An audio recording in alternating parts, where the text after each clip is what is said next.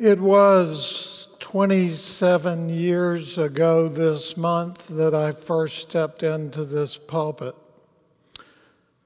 I was doing my field work here at St. George's the winter of my senior year in seminary at Sewanee. Some of you may have remembered that winter. There was a major ice storm. The church was closed for weeks because of a lack of power. It seems that I bring winter weather whenever I preach here. I will say that it is wonderful to be here as part of the ministry team. So today is Transfiguration Sunday, the Sunday before Lent begins. Lent, of course, is the 40 days before Easter, not counting Sundays. Every year on this Sunday, the gospel tells the story of Jesus' transfiguration. Most of us have heard this story many times because we also hear it in early August each year. It's the only gospel that I know of that is read twice each year on Sunday.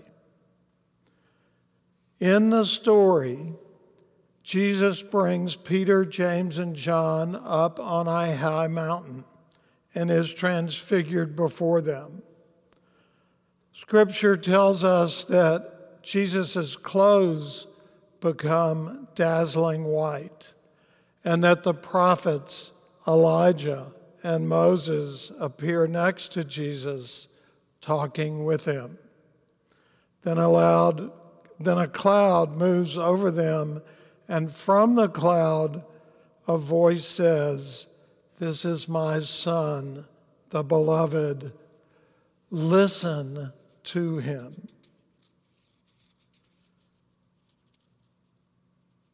It is in this transfiguration story that we see not only who Jesus is, my Son, the Beloved, the Son of God, but also who Jesus has the capacity to be, as symbolized by Moses representing the law and Elijah representing the prophets, because Jesus has come to fulfill both the law and the prophets.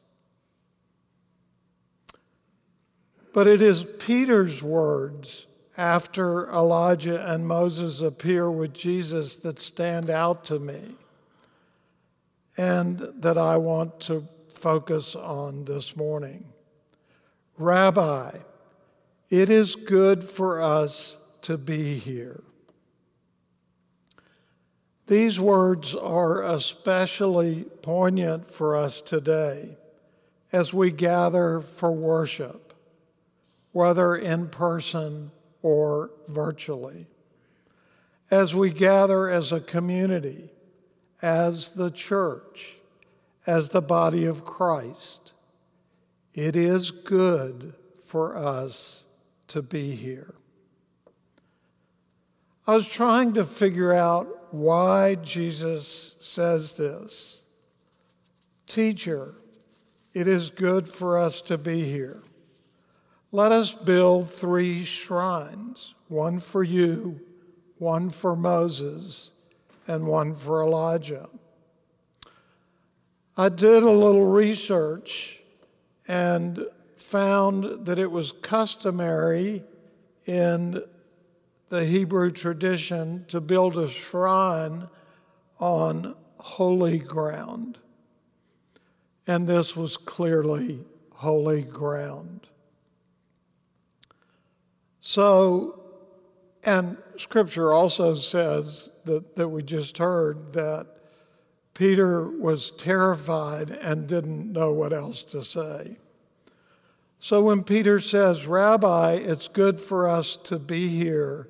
Let us make 3 dwellings," he may simply have been terrified, or he may have been saying that it is good that we are here so that we can build shrines for all of them because they were on holy ground.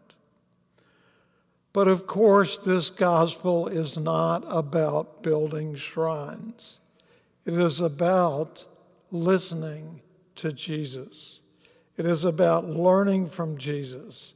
It is about living out Jesus' gospel so that his message of redemption will be passed from generation to generation. It is about the good news. Paul alludes to this in his second letter to the Corinthians. Now, this is reading from the New Living Translation. If the good news is hidden behind a veil, it is hidden only from those who are perishing. Satan has blinded the minds of those who don't believe. They are unable to see the glorious light of the good news. They don't understand this message about the glory of Christ. It was good for Peter, James, and John to be on that mountain, to bear witness to the power of Jesus' transformation in the world. And it is good for us today to be here, to bear witness to Jesus' transformational power in our world, in our community, and in our lives. It is good for us to be here today. It is good for us to be here so that we can share in one another's joy and sadness, so that we can laugh and weep with one another, carry one another's burdens and sorrows, and know that we are not alone. It is good for us to be here, that we can see one another and look one another in the eye and see just how real love is. It is good for us to be here so that we can gather around a table, a communion table, and break bread together. It is good for us to be here so that we can sing songs, or at least to hear our wonderful choir sing songs that fill this nave with joy and praise. It is good for us to be here so that we can pray boldly and know that God hears those prayers. It is good for us to be here, that we can be the church that we are and dream about the church that we have the capacity to be. It is good for us to be here so that we can proclaim a message of love and inclusivity, so that we can create a church that is meaningful, relevant, and accessible to all. It is good for us to be here so that we can proclaim a gospel of healing to a world that is so very broken. It is good for us to be here so that we can do church together.